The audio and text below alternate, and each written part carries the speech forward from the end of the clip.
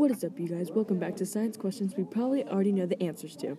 Today we are going to be your teachers on why to wear sunscreen. Now let's get started. Teach you the basics. Sunscreen is a lotion, cream, or spray that you apply to your skin to protect it from the sun.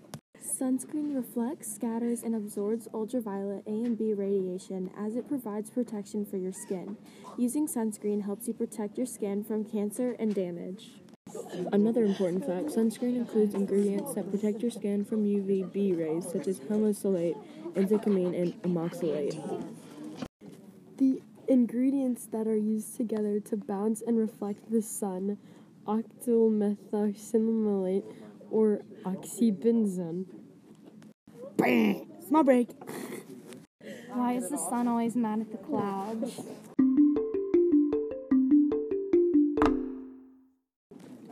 Because the clouds are always throwing shade.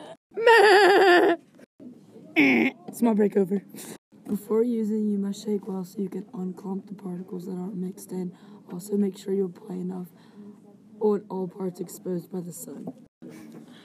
Wow, here's an amazing fact. Accordingly, SPF is known as a sun protecting factor. Is a label that shows the amount of sunburn protection. The higher the SPF, the higher the sunburn protection the sunscreen contains.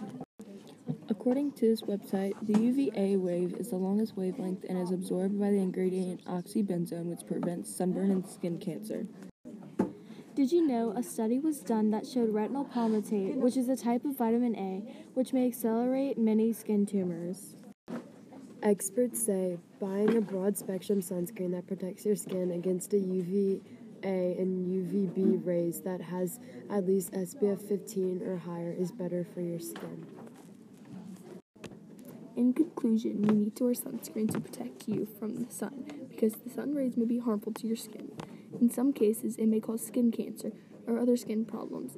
I know you don't want that, so wear your sunscreen, kiddos. So remember, the best day to wear banana boat sunscreen is Sundays.